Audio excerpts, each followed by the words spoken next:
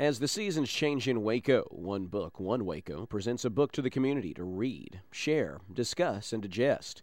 As the seasons change in the Kate Ross neighborhood of Waco, the Gospel Cafe constantly presents food, love, and a figurative and literal warm place for the residents to eat, share, discuss, and digest. Beef mac and cheese, ranch, bread and butter. Lisa Wingate is an author residing in Clifton, whose book, The Summer Kitchen, is the selection for Waco to share during the spring.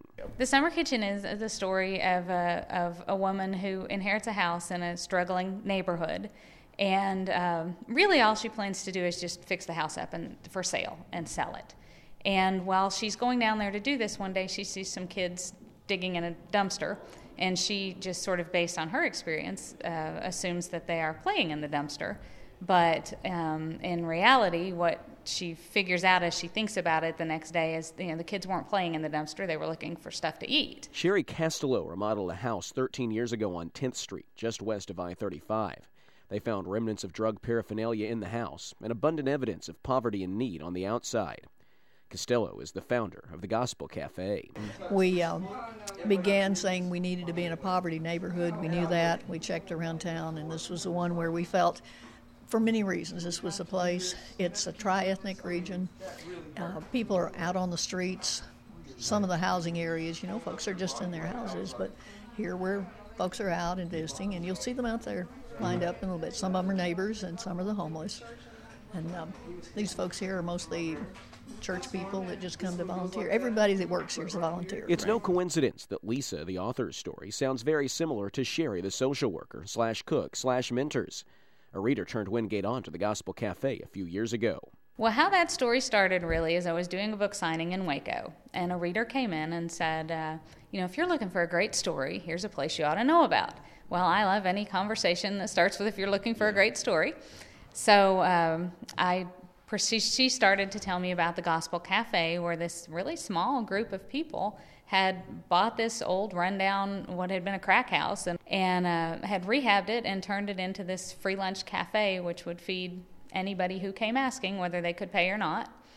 And I just thought it was a great story. I thought it was a great story of a few people making an impact on a neighborhood. Wingate volunteered at the Gospel Cafe and saw the power of a few people in a renovated building providing food and love, whether anyone could pay for it or not.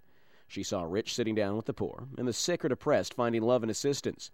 She also heard the stories and the meaning of the facility, stories still being lived out each Wednesday through Friday when the doors open. Because I was a very low place in my life with and I needed somebody and someone.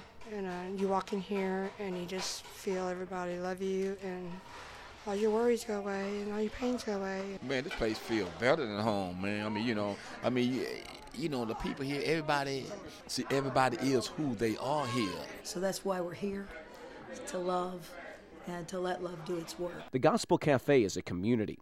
One Book, One Waco promotes community, and building a sense of community is a major goal for author Lisa Wingate, who's thrilled to see a book with roots in Waco shared in Waco. That is really meaningful to me, because the other great thing about books, and the other great thing that's really rewarding about writing, is it is something that brings people together. And so, it's rewarding that way to think of the whole community getting together and reading the book and talking about it. We had a discussion at the Gospel Cafe a week or so ago about the book. And it was rewarding to see all different kinds of people coming together and really talking about the issues that are in the book, poverty and hunger, and the percentages of people who need some kind of help and how they can get it. Tomorrow we'll look at that help that's offered to the community and how it's offered at the Gospel Cafe. For KWBU News, I'm Derek Smith.